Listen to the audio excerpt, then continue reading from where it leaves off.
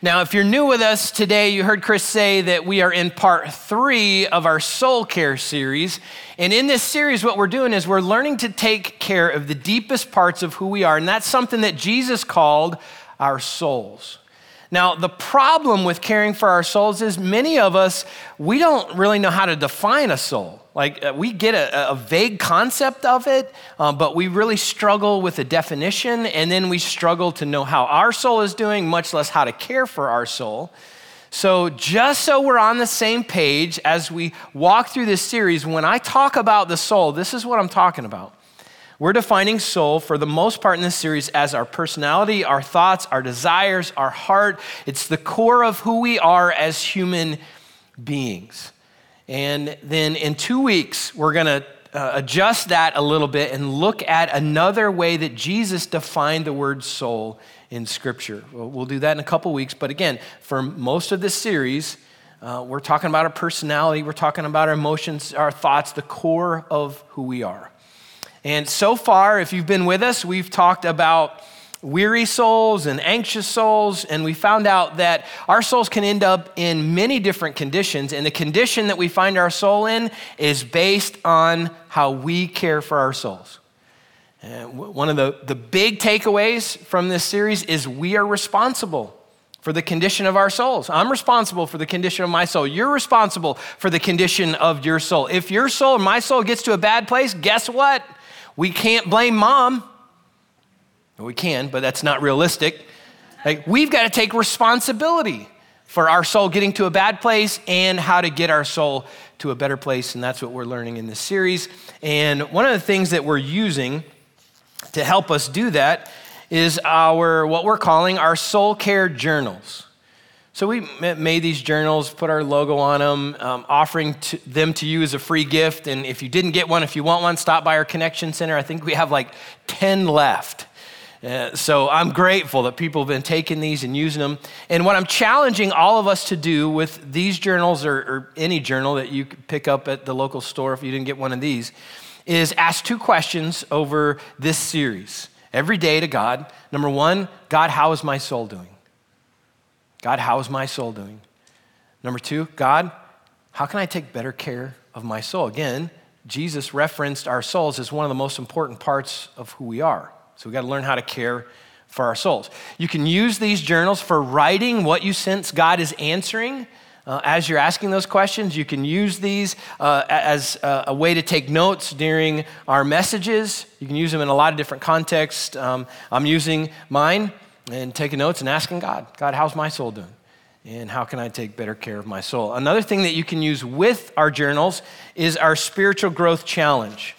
So again, I say this almost weekly. This is just a 1-page document that we make available each week. Takes what we're talking about on Sundays a little bit deeper. It's got some a Bible reading plan there. It's got some deeper questions that you can ask yourself, ask other people, and use in your journal. So I encourage you to grab one of those as well. And you can find those at our Connection Center. So if you need one, make sure that you grab one of those before you leave. Now, today we're going to talk about another condition of our soul. And this condition is a big condition that's impacted a lot of people for a very long time. It actually goes back to the first humans. So this soul condition has been around for a long time. And we're going to learn how damaging this soul condition really can be. So we're going to start in Genesis chapter 2. So Genesis chapter 2, verse 7 says, "Then the Lord God formed the man from the dust of the ground. He breathed the breath of life into the man's nostrils, and the man became a living person. Then the Lord God planted a garden in Eden in the east, and there he placed the man that he had made. The Lord God made all sorts of trees grow up from the ground, trees that were beautiful and produced delicious fruit. In the middle of the garden, he placed the tree of life and the tree of the knowledge of good and evil." Verse 15 says, "The Lord God placed the man in the Garden of Eden to tend and watch over it. But the Lord God warned him, 'You may freely eat the fruit of every tree in the garden, except the tree of the knowledge of good and evil. If you eat its fruit, you are sure to die.' And the Lord God said, 'It's not good for the man to be alone. I will make a helper who is just right for him. And verse 21 says, so the Lord God caused the man to fall into a deep sleep. And while the man slept, the Lord God took out one of the man's ribs and closed up the opening. Then the Lord God made a woman from the rib, and he brought her to the man. And when Adam saw Eve in her pre-fig leaf glory, he was in awe of God's ability to create. And after Eve picked his jaw up off the ground, then our story takes an interesting twist in chapter 3, verse 1. The serpent was the shrewdest of all the wild animals the Lord God made. One day, he asked the woman, did God say you must not eat the fruit from any of the trees in the garden? Of course we may eat the fruit from the trees in the garden, the woman replied. It's only the fruit from the tree in the middle of the garden that we are not allowed to eat. God said, you must not eat it or even touch it. If you do, you will die. You won't die, the serpent replied to the woman. God knows that your eyes will be opened as soon as you eat it, and you will be like God, knowing both good and evil. We're going to pause there for just a moment and tackle something that causes a lot of people to struggle with this Bible story. There are a lot of folks that kind of check out on the story once we get to the talking snake. Like, wow, this seems like a really interesting story. And then the snake starts talking and we go, I can't believe that. Like, how am I going to believe that a talking snake came up to Adam and Eve? Like, that makes no sense. So let me chase that for just a moment, okay? Revelation chapter 12, verse 9 says this. Talks about a dragon that deceives the world and says, this great dragon, the ancient serpent called the devil or Satan. Satan has some nicknames: the dragon, the serpent, the devil, and says Satan, the one deceiving the whole world, was thrown down to the earth with all of his angels. And those are fallen angels, so we know them as demons. So this serpent, this talking serpent who's speaking to Eve in this moment is actually Satan himself. And some people say, well, like, why wouldn't they be shocked at a talking snake? Like, if you were working in your backyard and a snake came up, would you be weirded out? I'd be weirded out. Now let me add to that. Would you be weirded out if it started talking to you? Like, yeah, if the snake came up and said, like, hey, have you considered the forbidden fruit in your neighbor's backyard? Those oranges look so good, just go get some. Like, that would just weird us out. And so some people go like, hey, that's crazy. But I want you to think about this. Okay, so Adam and Eve were created as full-grown adults. They didn't have anything in the world to compare the world to. So they opened their eyes, and they opened their eyes in creation, and God just shows them everything that there is for them to experience. Hey, guys, look up at the stars in the sky. And they're like, what are those? Those are stars. Like how did you make those? Like, I just made them. Like, I have this amazing ability. Look at those trees. You could get to enjoy that amazing fruit. Look at the rivers that are here. Like, wow. So when a snake comes up and starts talking, I don't think they're going to be shocked, because I'm thinking they're going like, yeah, snakes talk. I mean, God does amazing things. This is crazy. I don't think they realize that snakes don't talk until after the forbidden fruit. And then I think Adam went, darn it. You know, when I was naming all the animals, none of them talked to me. So I should have used that as a clue that this snake was a deceiver. I should have known something else was going on. So I don't think a talking snake should distract us from the story. So we've got Adam and Eve. They're in the Garden of Eden. They have everything they could ever want. And yet they're in the condition that many of us find ourselves, and that is distracted. They're distracted. Satan comes along and inserts a seed of doubt in their minds. And that seed grows into a distraction. And I don't think we realize how damaging this soul condition really is. In most of the other soul conditions, we know how we're doing. So if we're weary, we know we're weary. If we're anxious, we know we're anxious. If we're angry, we know we're angry. Even sometimes if we're lost, like, we kind of know we're lost. But when it comes to being distracted, many of us don't know we're distracted. We just think we're multitasking. And we think we're really good at it, don't we? Like, yeah, I can do this and that and this and all these things all at the same time and get everything accomplished that needs to get accomplished. And today I'd like to challenge that thought. I don't think we're as good at multitasking as we think we are, and I actually think our attempts to multitask are part of a distraction the enemy uses to keep us from some of the most important things in life. So I think distraction is one of the biggest problems that we have in our world today. And I don't know what distracts you, but there's a distraction out there for everyone.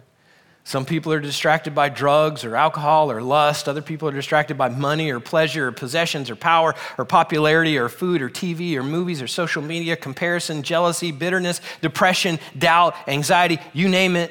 Somebody's distracted by it. And I'm curious this morning, what are you distracted by? You don't have to answer that out loud, but just think about it. Like what are you distracted by? I guarantee you there's something that Satan wants to use in your life to distract you away from God and important people in your life and more important things in your life. Listen to a few examples of the effects of distraction on our lives, and these are fascinating to me. So I like research a little bit, and so some research on human behavior is very fascinating to me, and so listen to some of these things to see what we can learn from. So this first example comes from a distracted driver study done by a researcher from Kansas University named Paul Atchley. He did this back in 2018, actually talked about it in 2018. And he did an interesting study between people driving with cell phones and people driving drunk. Okay, so that's the comparison, the two different groups that he was working with. He said that during the driving test, people who were drunk did better on the driving test. And here's the reason why. He said people who were drunk knew they were drunk. And so when they got behind the wheel and doing the driving test, they know, I'm drunk. I got to focus really hard on staying on the road. And so they focused really hard, even though they were drunk, and did better than people driving with cell phones. People driving with cell phones thought, I'm doing this. I can handle this. I can multitask. This is great. And they ended up 4 times more likely to get into a car accident. So you heard it this morning, that apparently it's safer to drive drunk than it is to drive with your cell phone. But I don't recommend either. So please don't do either, okay? They're both really bad things. All right, the second example comes from social media. It comes from a researcher, actually a computer science professor at Georgetown University. His name is Dr. Carl Newport, and you can look him up. And you might think that Dr. Newport, as he does this research on social media, you might think like he's an old fart and, like he stays in his office, doesn't want to have anything to do with the modern world, but that's not true. Dr. Newport is a millennial. He's in his 30s. And listen to what he says. He actually wrote a book about this. Listen to what he says about the impact of social media on our lives today. He says that the continual use of social media is fragmenting our attention. That's a fancy way of saying distracting us. And he says our constant fragmented attention is permanently reducing our ability to concentrate on anything for extended periods of time. Like, let that sink in for a moment. Our constant distraction, when we give into distractions on a regular basis, and he's talking specifically about social media, when we give into that, it is making it more difficult for us to concentrate on any one thing for an extended period of time. That's a big finding. He said that constant social media use keeps our brains engaged, makes us work more, feel more tired, and yet it keeps us from getting more things done. So if you've ever felt like, man, I've got so much to do and I'm working hard and I can't ever get it done, guess what? Maybe there's a distraction going on that's making that a reality for you. Dr. Newport went on to say that the more we use social media, the more likely we are to feel lonely, isolated, inadequate, depressed, and anxious. Anybody ever felt that way after surfing social media a little while? I have. There are moments I've gotten off social media and felt that way. Now, I am not saying get rid of your social media accounts, okay? I'm not saying that this morning. I'm just saying that distraction has a bigger impact on our lives than we realize. All right, let's go back to Eve and Satan. Hold on, Trent.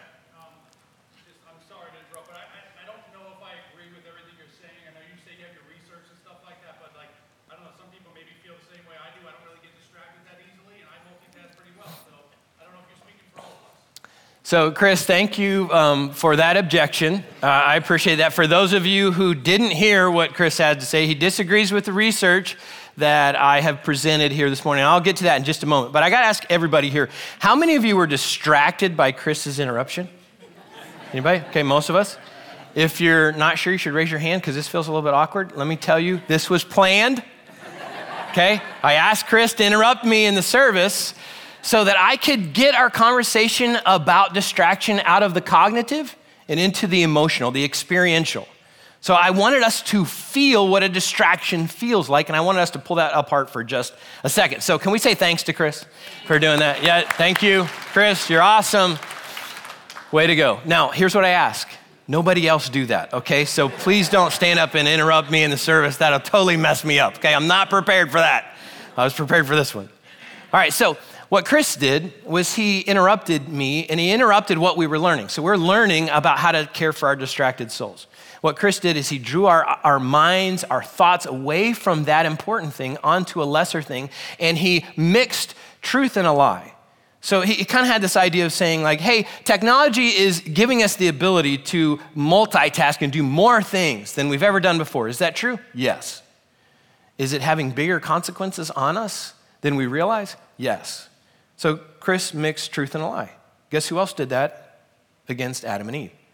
Satan. He mixed truth and a lie. So he came along to Eve and he says like you're not gonna die if you eat that fruit. Here's what God knows. If you eat it, you're gonna be just like God. You're gonna know the difference between good and evil. Was that true? Yes. They would know what was evil after they ate the fruit. But would they die? Yes.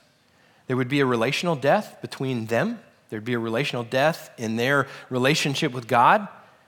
So Satan mixed truth and a lie to distract Eve and Adam away from their relationship with God. So the same kind of thing that happened here in this moment with Chris. Now, we aren't sure if Adam and Eve battled this temptation for 10 seconds, 10 minutes, or 10 weeks. I kind of think it was more like 10 seconds. Verse 6 says, Eve was convinced. She saw that the tree was beautiful and its fruit looked delicious, and she wanted the wisdom it would give her. So she took some of the fruit and ate it. Then she gave some to her husband. Anybody wonder where Adam's been? Like, we haven't heard him so far, in the serpent story. Well, where was he? He was right there with her. He was with her the whole time. He was silent. And he ate it too. And at that moment, their eyes were opened, and they suddenly felt shame at their nakedness, so they sewed fig leaves together to cover themselves. Those fig leaves are very symbolic of the damage in the relationship between Adam and Eve. That before, they were naked and unashamed, unafraid. And then to borrow a common show that's out there now, they were naked and afraid after they ate the fruit. Afraid of God. There was some fear between themselves. And so that damaged their relationship with each other, damaged their relationship with God as well. Verse 8 says, when the cool evening breezes were blowing, the man and his wife heard the Lord God walking about in the garden. So they hid from the Lord God among the trees. Then the Lord God called to the man, where are you? He replied, I heard you walking in the garden, so I hid. I was afraid because I was naked. And God asked, who told you you were naked? Have you eaten the fruit from the tree whose fruit I commanded you not to eat? And then listen to Adam's classic response. He replied, it was the woman. And whose fault is this? It was her fault. And you know what, God? Not only was it her fault, it was your fault. Because you gave her to me. If you would have given me somebody else, maybe she wouldn't have done this. So it's not my fault. Okay, I'll take a little bit of responsibility, but only after I get to blame her and you. And God turns and he says to Eve, what have you done? She says, it wasn't my fault. It was the serpent's fault. If that snake wouldn't have come along and, whispered his lies, his deception in my ear, I never would have done that. We have this horrible tendency of blaming other people for our rotten choices.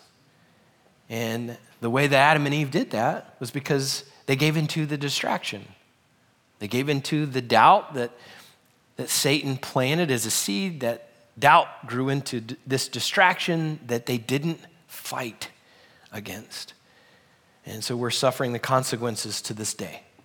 And for any of us to think, you know what, like I wish I was Adam and Eve, I'd go back and I'd make it right. Like, no, we wouldn't. Why? Because we make the same decisions every day. You and I make the same decisions that Adam and Eve made every day. So how do we care for our distracted souls? I think there are at least 4 things that we need to do to care for our distracted souls. Number 1, we have to identify what is distracting us. Number 2, we have to be honest about the impact of that distraction. Number 3, we have to get help to fight that distraction. Number 4, we have to do something old-fashioned. So we're going to start with number 1. So we have to identify what is distracting us. Again, there is something distracting you or trying to distract you away from your relationship with God or more important things and people in your life. There's something. I don't know what it is, but you do. Could be social media, could be your cell phone, could be a relationship you know you shouldn't be in, could be drugs, could be alcohol, could be pornography, could be whatever. I don't know what it is, but you know what it is. And if we're going to fight against it, we have to identify it. So what is it? You need to identify what that thing is. And if you're sitting here this morning and you're like, I'm not really sure, I can't think of anything that's distracting me, I encourage you to ask someone who loves you and knows you well. And hopefully they'll be courageous enough to answer. And when they answer, don't say, I don't have a problem with that. Like, are you kidding me? I can put that down. I don't have any issue with that. If they suggest that you're distracted by something, spend some time analyzing it. Reflect on that. Do I have an issue with this? Is this thing dragging me away from God and other important things in my life? If so, just be aware of that. And then, so after identifying it, number 2 is we have to be honest about the impact of that distraction. Distractions are having a bigger impact on us than we realize. We suffer. Our relationships with other people suffer. Our relationship with God suffers because we give into distractions. So we have to be honest about the impact of those distractions. So number 1, identify what's distracting you. Number 2, be honest about the impact. Number 3, get help to fight that distraction. We have to get help from God and we have to get help from other people as well. So again, Satan came along and he used that tactic against Adam and Eve, this tactic of doubt that which leads to distraction. He used that against them and he uses that against us. And we have to recognize that when we're battling distractions, I think we're actually battling Satan. And I know that can sound like an extreme statement, and you might think like really, like when I'm distracted by that email that I got, am I actually battling Satan? Well, I think in a way we can be. Because I think that Satan hates God and hates anybody who loves God, and he loves it when we're distracted away from more important things. We're distracted away from our relationship with God. We're distracted away from learning how to care for our souls. He loves it when we are distracted. So when we're fighting distractions, I think we're actually fighting spiritual warfare. And that might be a weird thought for some of us. And you might wonder, like, well, how do you even engage that? So listen to what the brother of Jesus said about that. And you think somebody who spent time with Jesus learned something from him? I think his brother did. James says in James 4:7, humble yourself before God, resist the devil, and he will flee from you. That is one powerful verse. I think that's a verse we should memorize, especially when you're battling a temptation or battling a distraction. So when we're distracted, when we're tempted, James says the first thing that we should do is humble ourselves before God. Another version says submit yourself to God. So that's where we come to God and say, God, I need your help. Like this thing that's distracting me, this thing that's tempting me away from you, it's a big thing and it's powerful. And I need your help. I need your power as I face this thing. So James says, listen, when we do that, when we come to God for help, then God says, I'm going to stand with you to give you the ability to turn around and tell Satan, get out of here.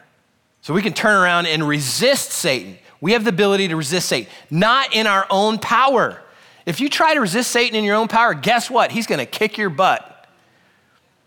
I don't know if that's appropriate for me to say that on Sunday morning, but sorry. He's going to wound you deeply. So you've got to do it in God's strength, where we come to God and say, God, I humble myself before you. I can't do this on my own. I need your help. Guess what? God turns and goes with you. Who is Satan afraid of? Is he afraid of you and me? No. Who's he afraid of? He's afraid of God. When we invite God to help us battle our distractions, guess what? Satan looks at us, and then he looks up at who's standing behind us, and he goes, okay, I'll leave you alone. Now, will it happen in a moment? It can. Sometimes it may take a little bit of time. Sometimes we actually have to learn how to do that practice on a regular basis. And if you try it once, it's like, oh, that didn't really work real well. Keep trying. You got to learn how to apply that to our lives. So that's one powerful way that we can fight against the enemy. Then the Apostle Paul continues that thought in 1 Corinthians chapter 10, and he adds to it in verse 13. He says, the temptations in your life are no different than what others experience. So the encouragement from that is whatever you're battling, whatever you're distracted by, whatever you're tempted by, you're not the only one. Nobody can say, I'm the only one. Nobody else knows what it's like to be me, to battle what I battle. And that's not true. There are many other people in the world that battle different temptations, that battle a temptation like yours. And so we have to learn how to reach out to other people who know what it's like to walk the road that we're walking and get help from them. And I hope you have those kind of relationships in your life. I do. I have conversations with some trusted friends in my life about distractions, about things that are trying to tempt me away in my relationship with God. And those friends, they help me, they encourage me, they pray for me, they challenge me, and we all need that in our lives. I hope you have them. If you don't, you can build them. You can establish those and then maintain them on a regular basis. The Apostle Paul continues in verse 13. He goes back into how God can help us battle distractions and temptations.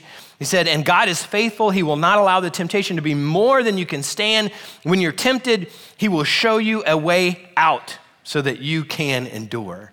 I love the promise of that. So when a temptation comes along, and it's trying to distract you away from God or something more important in your life, God will provide a way out. God will open a window. God will open a back door. God might just give you power to kick that thing in the face so that you can move forward. God will show you a way out. Here's what we have to do is we have to pause and look for it. And I guarantee you, if we will pause and just look around, we'll find it. But you have to pause. We have to look around. And then we have to take it when it's given it to us. Sometimes we look at it and go, oh, that's a way out. I don't know that I want it. We have to choose to take it if we're going to fight the distractions in our life. So we have to identify what is distracting us. We have to be honest about the impact of those distractions. We have to get help as we fight those distractions. And number 4, we have to do something old-fashioned. Anybody like old-fashioned things? I do. Old-fashioned things aren't all that hip and cool today. But listen to what Old Testament prophet Jeremiah said. In Jeremiah 6:16, he said, this is what the Lord says, stop at the crossroads and look around. Ask for the old godly way and walk in it. Travel its path and you will find rest for your souls. So sometimes we have to do something that's old-fashioned. We have to do something that previous generations have learned. And we have to apply that to our lives so we can address our distracted souls. So I'm going to suggest a couple of things to you. And I know that these couple of suggestions, they're not going to touch every distraction, every temptation that's out there. I get that. But I'm pretty sure there is an old-fashioned thing out there for every distraction. And we just need to find it and we need to apply it. So the first thing is this, and I'm going to sound like your mom when I say this. Turn off technology and go outside. I think it's that simple.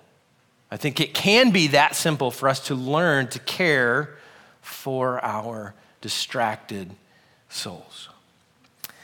We need to put down technology, go outside, look up, look at the trees, look at the clouds, look at the sky, go to the ocean, take all that in. And the more that we do that, the more that we're out in God's creation, I think the more healing can happen in our souls. And there's something powerful that can happen when we get in God's creation. Here's one of the things, is when we're in God's creation, we're actually paying attention to it and not, like looking at our phones while we're in God's creation. When we're in God's creation and looking at it, observing it, acknowledging who created it all, we can remember how to worship the Creator instead of created things.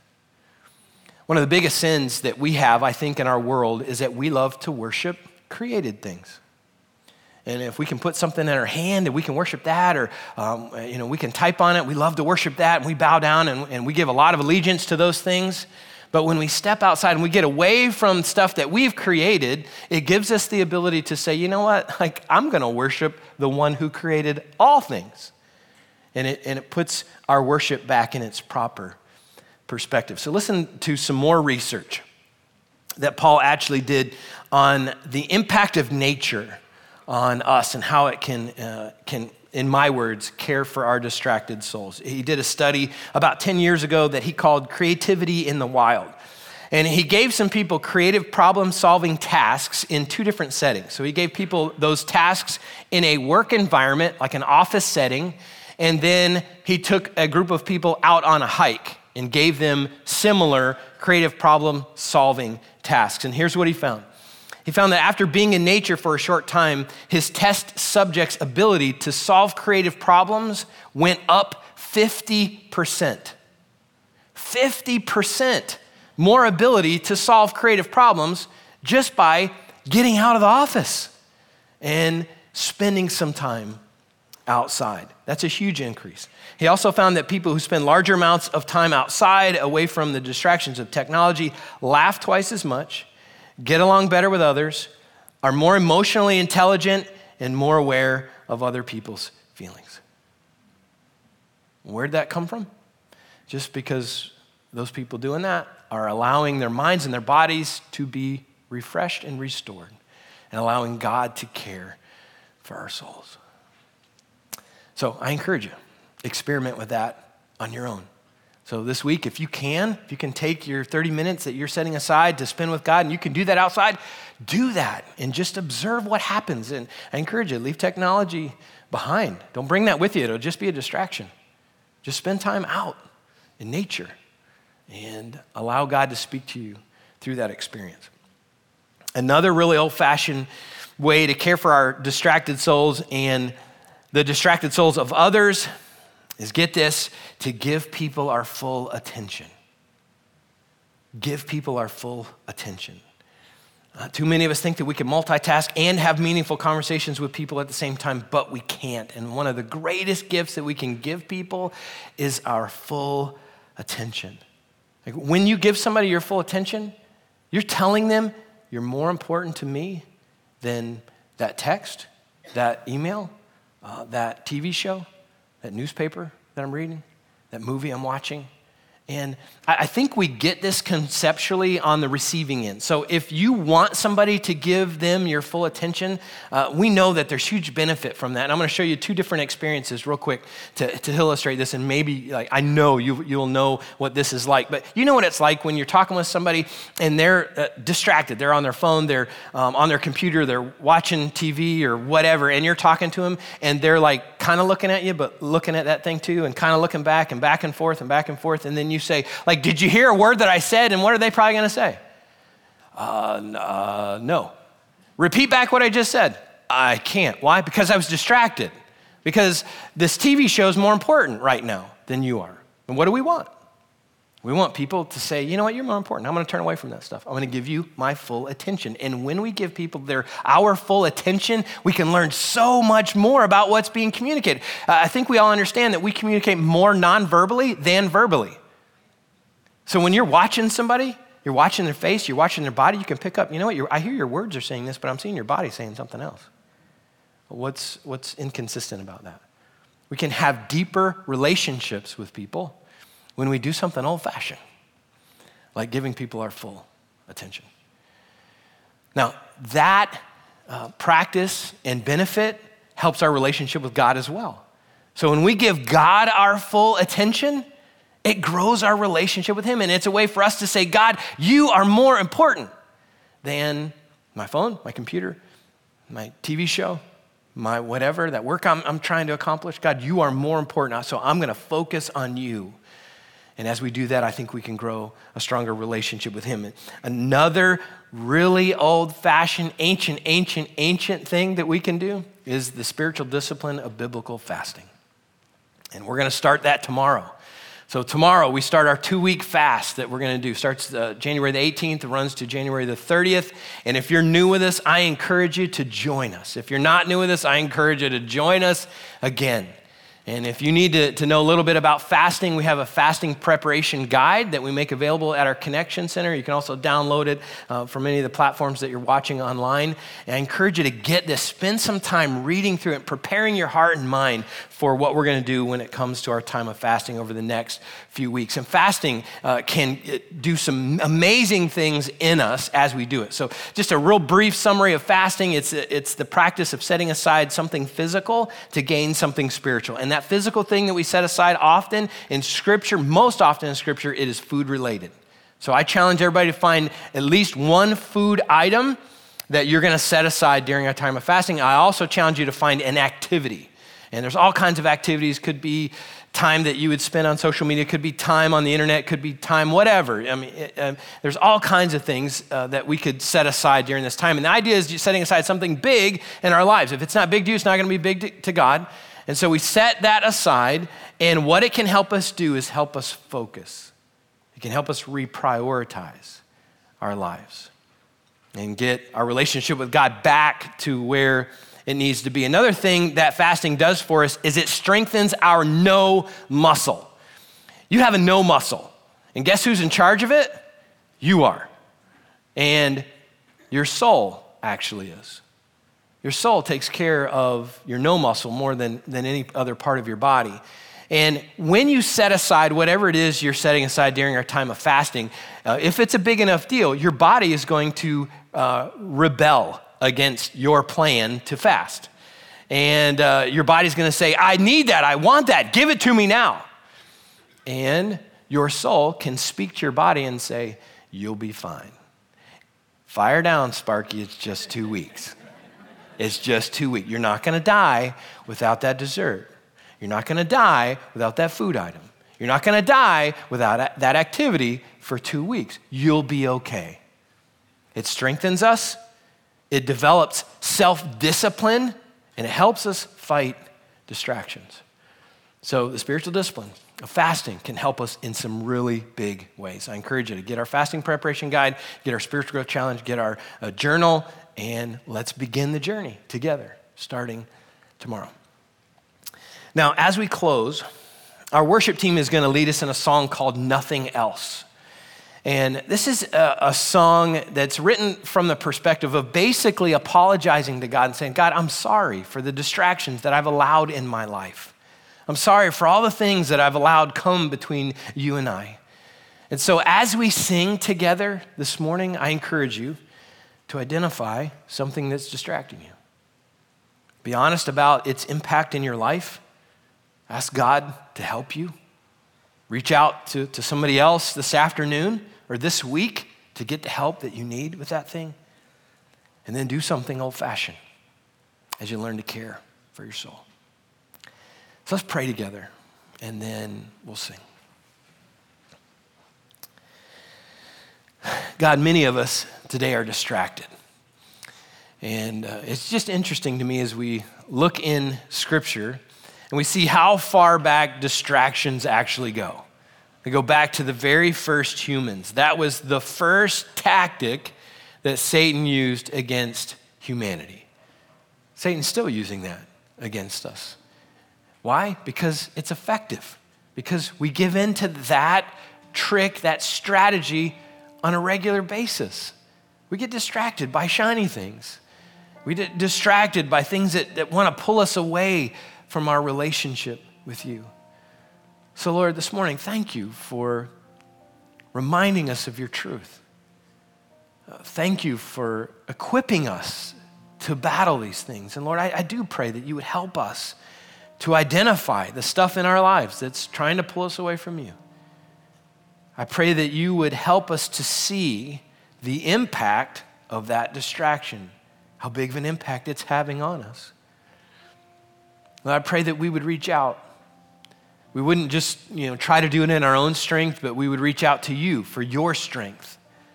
We would reach out to other people who can identify with what it means to walk the road that we are walking and to fight some of the temptations that we are fighting.